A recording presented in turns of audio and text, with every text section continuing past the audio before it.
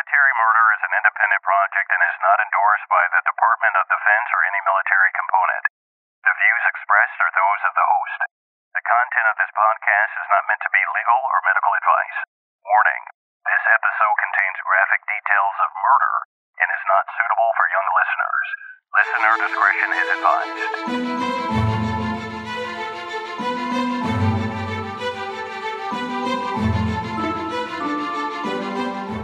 Welcome back, True Crime Army. I am your host, Margot, and this is a true crime podcast where I focus on crimes committed by military members and veterans. But don't worry, you don't have to know anything about the military to listen, I promise. You just have to be a true crime enthusiast, and if that's you, welcome home. I think many true crime warriors have come to terms with the fact that many serial killers, both past and present, have served in the military at some point. Many of them, though, usually taking a bit of a hiatus while on active duty due to being, quote, too busy, as infamous Israel Keyes put it. But nothing sends chills down my spine more than coming across a serial killer who killed while on active duty. Someone that I could have possibly rubbed shoulders with at the chow hall, or someone who may have fixed my computer when it stopped working. Today, I will tell you about such a serial killer. Someone who lurked for far too long, choosing victims at random. Join me today as I discuss Ronald Gray and his 10-month murder streak. Now, let's dig in.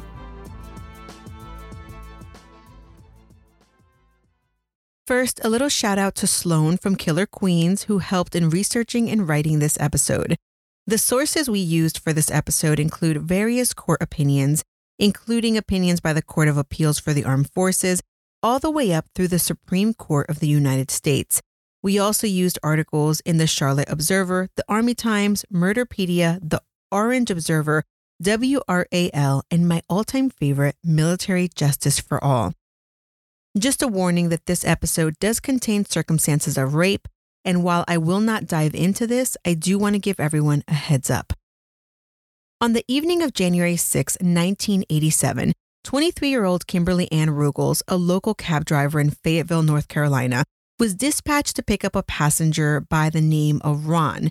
Kimberly promptly left to pick up the passenger at a phone booth near the Fairlane Acres trailer park, but oddly enough, she never returned to work after picking up this passenger. The next morning, some military police officers on patrol at nearby Fort Bragg, they came across an abandoned cab. It was parked along the edge of some woods, and thinking that maybe the driver was nearby, the military police started looking around. And it wouldn't be long until the young MPs made a gruesome discovery. In the woods lay the naked body of a woman. The woman, cab driver Kimberly Ann Ruggles. Later that evening in the town of Fayetteville, 2 sex workers reported to police that they had been kidnapped at gunpoint and raped by someone in the woods. They said that miraculously they were able to convince their attacker to let them go, and he had. Now, while sex workers in the 80s may not have been so easily believed, it was something about the intensity of these ladies' stories that caught the homicide detective's interest. Jack Watts, lead homicide detective for Cumberland County Sheriff's Office at the time, he took the 2 ladies out to canvass the area. The ladies said that they were attacked in the Fairlane Acres Mobile Home Park, a mobile home community near Fort Bragg. Watts took the ladies near the area to canvass. Maybe they'd see the guy. And I think that Watts was interested in this particular person because there had been a lot of murders, 3 murders to be exact, in this mobile home area, and 3 other women had reported being raped. Now, the 3 of them sat in the car, the ladies describing the man that they claimed assaulted them, when out of the corner of their eye, they catch the glimpse of a man walking through the park. They are stopped dead in their tracks as they continue to look at the man, and immediately they know this is the man that attacked them. The ladies were adamant, that's the guy, that's the guy. Watts and another officer stopped the man who was walking, and seeing as these eyewitnesses directly pointed at him, they made the arrest. The man in handcuffs was Ronald Adrian Gray. He was an Army specialist at nearby Fort Bragg. He arrived on station about a year earlier in 1986. And it turned out Ronald had a pastime no one else knew about.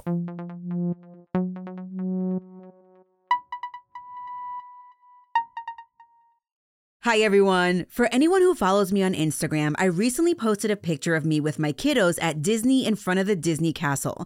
But I posted it because my shoulders were looking on fire, defined, toned, and overall just pleasant to look at. So many of you asked me in my DMs for my secret. And of course, my secret is 4 a.m. workouts. But I get the oomph to wake up at 4 a.m. and work out from my pre-workout drink called Energy Explosion. My pre-workout powder was created by world-renowned fitness guru Natalia Melofit. I have been following Natalia for many years now. And in fact, after my second C-section, I hired her as my fitness trainer. And she also helped me postpartum with my third C-section as well. So when she came out with a pre-workout supplement that didn't cause any of the jitters and the crashing, I knew I needed to try it. Energy Explosion helps with energy, and it keeps me going all through the morning hours. Because I take it first thing in the morning, which is when I choose to work out, I no longer require that morning cup of joe. This pre-workout has nootropic ingredients which significantly help me personally with mental clarity and focus. Which, listen, when you're juggling what feels like hundreds of tasks a day, it truly does help. And guess what? My listeners are getting 15% off your order. What? Yes, please. If you're ready to get the pump without the jitters, visit mbodysup.com. and enter my code MAMAMargo at checkout for 15% off your order. That's M as in Mike, body, sup as in Sierra, uniform papa.com. Add Energy Explosion to your cart and use my code MAMAMargot, that's MAMAMARGOT, for 15% off. Enjoy, and when you use it, please DM me so we can talk about your workouts. Ronald Adrian Gray was born on August 14, 1966 in Cochran, Georgia. There's not much that we know about Gray's life growing up, and what we do know, we learned from his mom, Lizzie Heard's court testimony. Ronald had at least one sister, and they all grew up in Liberty City, Florida. The area he grew up in was described as a, quote, public housing project in Miami, end quote. We learned that Gray had been abused by his stepfather when he was a young boy. Gray's family life growing up was bleak. According to a forensic psychologist who examined him, Gray's life was full of, quote, fairly substantial socioeconomic deprivation, multiple male figures in the home, multiple physical moves, living in substandard poverty conditions, and circumstances where the electric lights were turned out because the bills were not paid. He had a step-parent at one time who was extremely abusive to his mother and abusive to young Gray, using belts on him to the point of inflicting injury, drawing blood, end quote. In 1984, seeing no other way out, Gray enrolled in the Army when he was 18 years old. His first assignment was with the Target Acquisition Battery with the 1st Battalion, 39th Field Artillery Regiment. In 1986, he moved to Fort Bragg, where he was a specialist working as a cook. And it wasn't long after he arrived at Fort Bragg and began living at the Fairlane Acres trailer park that he began his reign of terror. Dead females turned up left and right, but no one had a clue who was responsible. It was April 1986, and Linda Jean Coates, a Fairlane Acres resident and a college student at Campbell University, well, she was looking forward to her bright future. She was actually getting ready to graduate from college, but her biggest accomplishment was completing the Army ROTC program. She was a week away from commissioning into the Army when tragedy struck. On April 29th, Linda, the promising future second lieutenant, was discovered dead in her trailer. She had been sexually assaulted and had been shot in the head. Detectives were baffled, and before they could even blink, just days later, another female was discovered. But this woman was discovered by soldiers at Fort Bragg. The woman's body lay naked near some woods, and it was evident that she had been severely beaten and stabbed. Investigation revealed that this was the body of Teresa Utley. Teresa was a sex worker in nearby Fayetteville, and one day she was picked up by a John and never returned to work. An examination of her body determined that she had been raped and stabbed to death by her attacker. There seemed to be a lull in female murders at this point, but that would not be the case for long. On November 16, 1986, 2 female sex workers were snatched off the street near the Fairlane Acres trailer park homes at gunpoint. The man who kidnapped them then took them into nearby woods and raped both of them, threatening to kill them. However, despite the man's threats, the women survived after begging and pleading with their attacker, "Please don't kill us. Please don't kill us. We won't tell anyone." The man surprisingly let the women go. But sadly, due to their chosen profession, the women believed that any report they made to police would just get filed away and disregarded. And on top of potentially not being believed, they feared the man would retaliate if they reported him.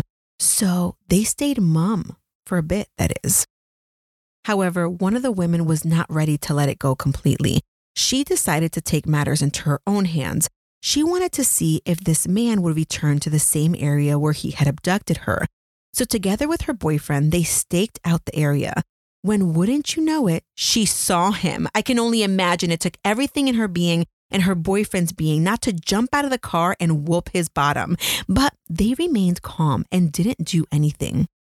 Sadly, the man would go on to abduct yet another woman, since he was a free man and it was evident no one was going to report him.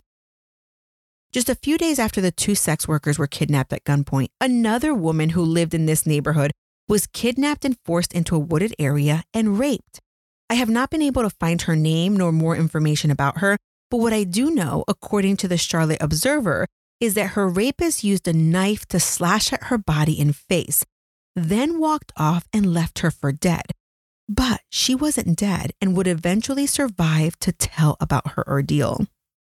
But on the night that he left this woman for dead, Gray had not quenched his thirst for rape and murder. No. He returned to Fort Bragg, where he attacked yet another woman, this one a soldier. She also survived, but unfortunately the attack was so sudden and surprising that the woman was unable to identify her assailant. It's likely you were thinking that Ronald Gray only attacked sex workers due to their vulnerability, and before researching this case, that's what I thought. But turns out that Ronald didn't have a type. His type was woman, sex worker, military woman, military spouse. It didn't matter. And he would demonstrate this when just days after his most recent attack, Gray raped and stabbed another soldier on base who couldn't identify him either. Because these women could not identify anything about their perpetrators, the military police had nothing to go on. So with that, Gray had a clean slate to keep doing his thing. On December 12, 1986, an 18-year-old woman named Tammy Wilson was abducted from her home in, you guessed it, Fairlane Acres Trailer Park. Her husband spent hours looking for her, reported her missing, and he would eventually find her in the woods behind their home, naked and dead. She had been brutally raped and shot at close range. She never even had a chance. After Gray got into the swing of things, he had no real cooling down periods. He got a taste for blood and he loved it and needed to keep going. His attacks were now taking place within days of each other, almost like a spree killer. In fact, after the murder of Tammy Wilson, it would be just 3 days before the next woman, poof, vanished.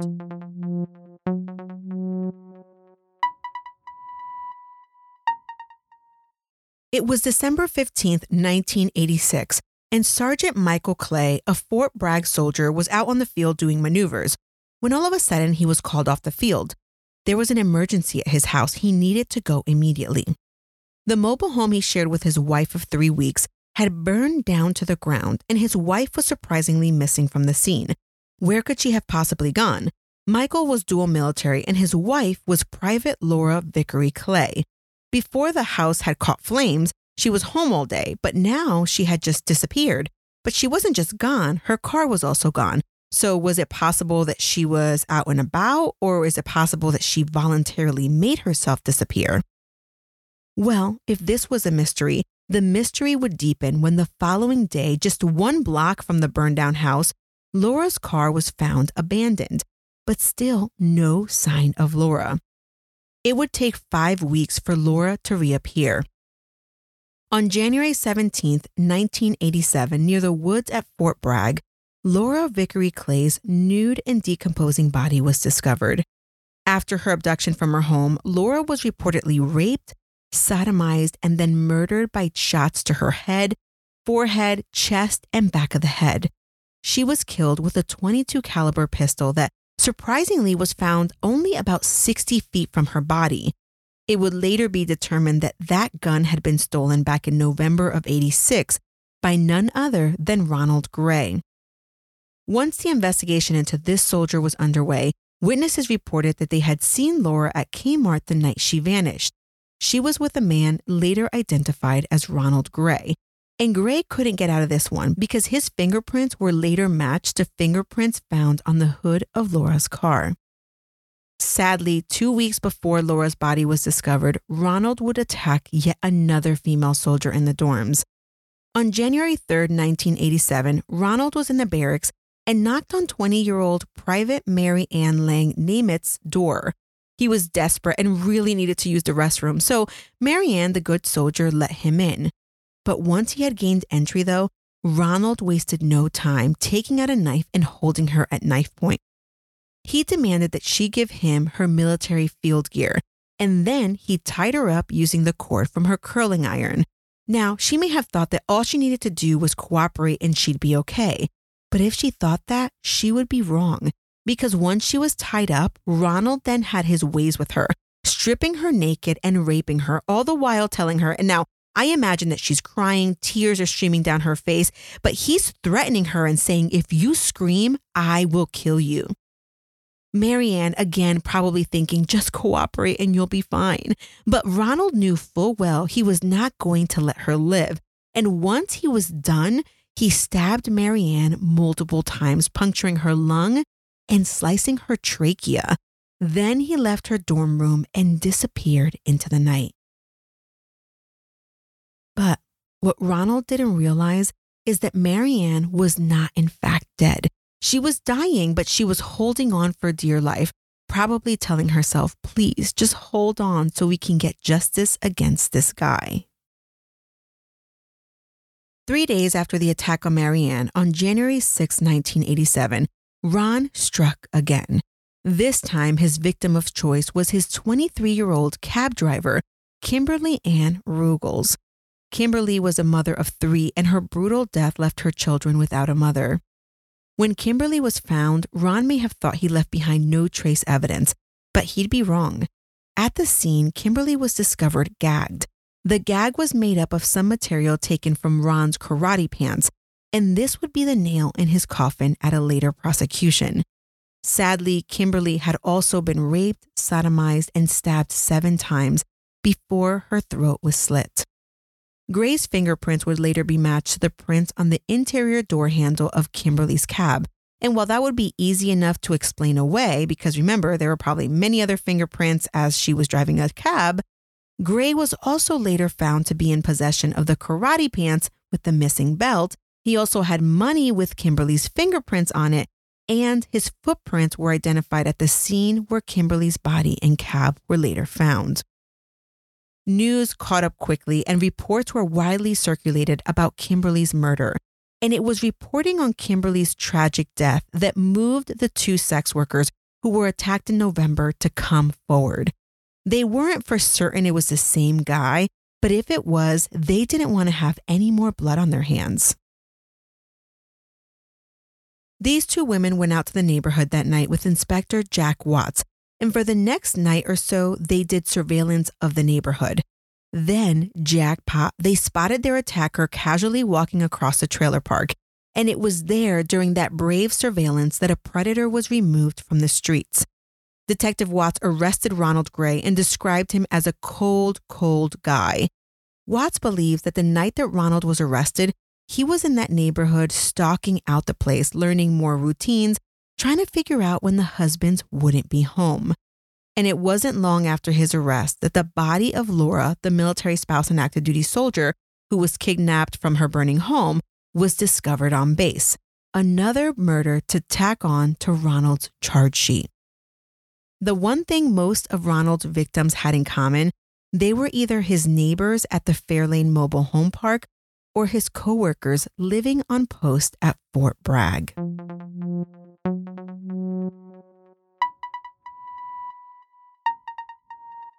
Recently, I covered 2 unsolved cases, which I am sure caused you to pause and analyze your inner detective. Well, if you want to hone in on that inner detective, then you need to check out June's Journey. June's Journey is a mobile game that you can play anywhere while connected to Wi-Fi. June's Journey takes you through the main character, June's, adventure to uncover family secrets. Her first task is to uncover the mystery of her sister's death. You will be using your keen eye to spot hidden clues in the immersive scenes that take you across the globe. The scene is set in the 1920s, so it's like going back in time. June's Journey is a hidden object mystery game, and I love playing while waiting for my kids at the bus stop. It allows me to clear my mind from the tasks of the day and to refocus on my mommy duties. What I love about June's Journey is that not only are you searching for objects, but you can join other players online in a detective club. And then you also get to design this luxurious island estate that is all yours. And if you have friends who play, you can gift each other trees, flowers, and other amazing decorative items. Today, I invite you to escape reality and immerse yourself in the world of June Parker. Discover your inner detective when you download June's Journey for free today on iOS and Android. Go ahead, download June's Journey today. Thankfully, Ronald was stopped 10 months after his first murder began. But think of it, that was 10 months too long. Because his crimes were committed both on post and off post, Ronald would face both civilian charges and military charges. Civilians, though, would take the first stab at Ronald's case. On August 8, 1987, Ronald was indicted on 23 felonies, including 2 charges of first-degree murder for Linda Coates, the ROTC student, and Tammy Wilson, the military spouse. He was also indicted on 5 counts of first-degree rape and first-degree sex offenses, 4 counts of first-degree kidnapping, 2 counts of first-degree burglary and armed robbery, plus 1 count each of second-degree arson, attempted first-degree rape, and assault with a deadly weapon with the intent to kill. His bond was set at $450,000, so he remained in jail.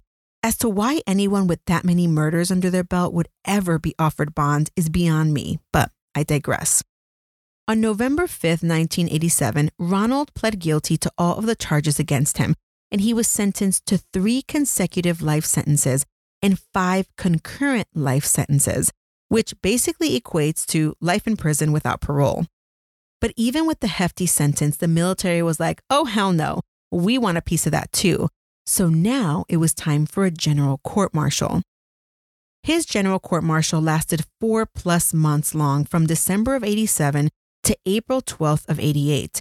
And the length of his trial, while shockingly long, well, it wasn't surprising considering the Army's decision to pursue a death penalty case. Ultimately, the evidence was overwhelming, and Ronald was convicted of a laundry list of the most serious crimes on the planet.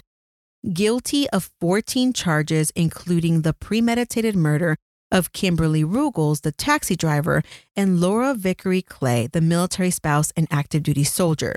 He was also convicted for the attempted premeditated murder of Mary Ann Lang Namath, 3 counts of rape, 2 counts of robbery, and 2 counts of forcible sodomy, as well as larceny and burglary. For sentencing, the 6-member jury took only 2 hours in deciding Ronald's fate, the death penalty. Kimberly Ruggles' younger sister, Lori Keith, who was 13 years old at the time of her sister's murder, she said that during the trial, Gray had a smile on his face, like he smiled a lot, but that her mother, who is now deceased, instilled in her that she should forgive Ronald Gray, and she said that she has. Of the death penalty, Lori was quoted as saying, quote, "It's not my place to say when, where, or how. That's up to the law and the Lord," end quote. Gray was also sentenced to a dishonorable discharge, total forfeitures of all pay and allowances, and reduction to the lowest enlisted rank. Ronald's death sentence was confirmed by the commanding general of the 82nd Airborne Division on July 29, 1988. For me, the most shocking fact about Ronald is that he was only 23 years old at the time of his last trial, and he had 8 life sentences in civilian court and a death sentence in military court. He is currently housed at Fort Leavenworth's U.S. Army Disciplinary Barracks in Kansas, where he is still awaiting death.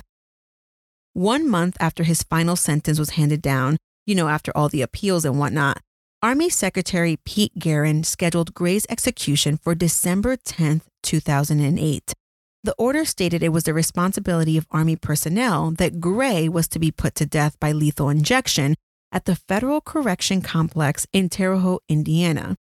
Jack Watts commented that sometimes you're not really sure about the death penalty sentence, but that in this particular case, he feels that it's warranted and he doesn't have any second thoughts about the appropriateness of the conviction and sentence.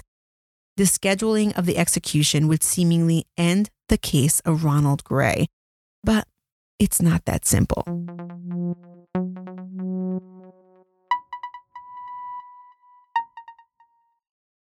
This case was so unique because cases with lengthy sentences and death penalty cases, they typically have appeals processes that take years, if not decades, to navigate.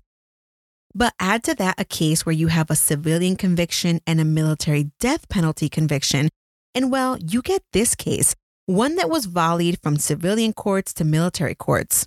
Timothy Kane, one of Ronald's appellate attorneys, described the appeals process in his case as a, quote, contest of hot potato between military and civilian courts, end quote. One of the big contentions that Ronald made early on in his appeal was that he was criminally insane at the time of his crimes. And with that, in post-conviction appeals, his attorneys argued that he needed to be evaluated. Most of his appeals, however, were denied. But one that was approved was his request for additional medical and neuropsychological evaluations. They ran a slew of tests on him, and after it was all said and done, a military neuropsychologist wrote up a report that declared Ronald was sane at the time he was attacking, raping, and murdering women. And in fact, he was still sane. Well, Ronald's attorneys were not happy with that determination, and they went after the courts. They were pointing fingers, saying that the civilian courts and military courts were pointing fingers at each other because no one wanted this poopy diaper. They'd much prefer to let the other court deal with it and be done with it. And with all of the back and forth appeals, the victims' families were dragged around like rag dolls. Tammy Wilson's sister, Honey Rose, she wants to see the execution and make sure that Gray is not still alive, so there is absolutely no possibility that he will ever be free. In April of 2015, over 2 decades since all the murders took place, Kimberly Rugel's father, Edward Bowman, attended one of Gray's appeals in Kansas. Edward had not been to any of the previous trials or appeals, so this was the first time he was coming face to face with his daughter's murderer. Edward was a tough cookie. I mean, he had actually in his lifetime been thrown from truck beds and even had a run for mayor. A man who'd raised 9 children and outlived 2 wives, and he still managed to stage multiple protests for causes that meant a lot to him. Edward was not one to shy away from something difficult like a fight for justice, but he had never attended any of the court proceedings when Ronald Gray was involved. Of this momentous court appearance, Edward said, quote, "That was the first time I got to see him. I hadn't even seen him on TV. I didn't know what he looked like until I saw a picture of him. I wanted to walk right up to him and slap him and ask him what he'd do with a real man and not a little girl," end quote. Kimberly's dad had said that while the delays that have dragged out this case have been frustrating, quote, "At least I know something is going on, that it's not dead in the water. I want to live long enough to see him die," end quote. However, Edward has also said that while he would love to see Gray, quote, "die the same way he killed," end quote, he's happy knowing that he's in solitary confinement in a 6 by 10 foot windowless cell 23 hours a day. He is content that if Gray's death sentence is ever overturned and he was given life instead, Gray will still live the rest of his life in this setting. And if that should be the case, he hopes that Gray lives to be 114 years old. Kimberly's husband, Michael Ruggles, now in his 60s, has been much less passionate about the issues surrounding this case since the arrest and conviction. Now that he knows that the man who killed his wife is in prison and can no longer hurt anyone, he doesn't really concern himself with whether Gray should die or spend his life in prison. Michael was quoted as saying, quote, "I'd be fine if the guy just died where he's at. To be honest with you, I think he should live the way he is, penned up for the rest of his sorry-ass life," end quote. Michael and Edward rarely speak anymore because Michael, the husband, would prefer to let it go and move on. But Edward, the father, just can't. Michael said of his father-in-law that, quote, he's waiting to see this all settled before he dies. And I can understand that, but it's apparently never going to be. Years ago, I made up my mind about this. There's nothing I can do about it. I just don't want the man out hurting anyone else, end quote. Kimberly's youngest child was just an infant when she was murdered. Today, Kimberly's kids are roughly 41, 37, and 35 years old, and they have grown up without their biological mother, all because of Ronald Gray. Ronald's most recent appeal was denied by the United States Supreme Court in 2018. If or when Ronald Gray is executed, he would be the first person to be executed by the military since 1961. Since 1916, the military has executed 135 men. Currently, Gray's execution date is unknown, and he is the longest-serving inmate on military's death row at the United States Disciplinary Barracks. He's also the only inmate whose death sentence has been approved by the president as required for military death sentences.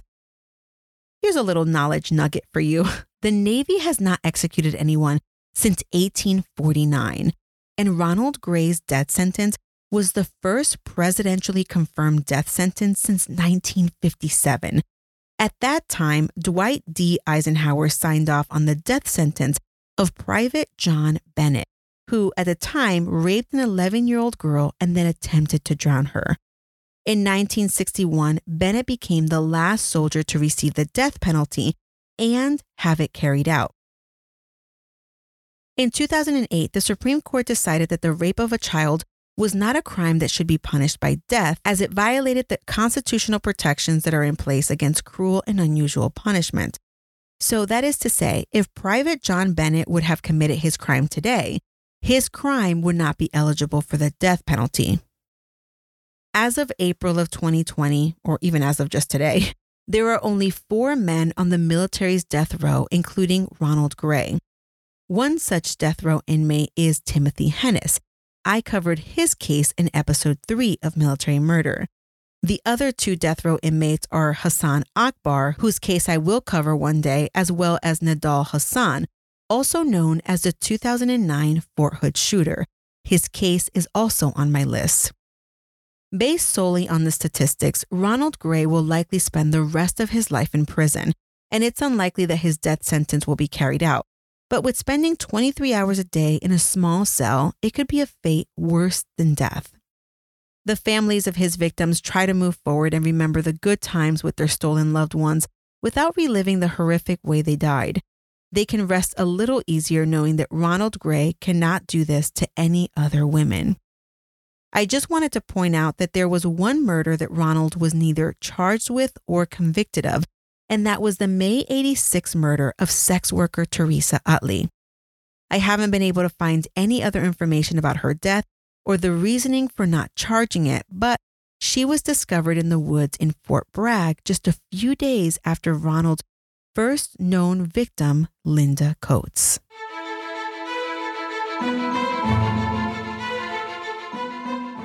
True Crime Army, stay vigilant. Thank you so much for tuning in for yet another episode of Military Murder. If you like what you hear every week, please take a moment to tell a friend about the podcast. As you tell more people about the show grows, ensuring that I can continue to produce this podcast in the long run. This show was created by Mama Margot Productions and produced in collaboration with my Bootcamp and Higher fan club members. The music was created by Ty Ops. Until next time, remember, you never really know what someone is capable of, so remain vigilant always. You have a fabulous week, and I'll keep digging to bring you another military murder story next week.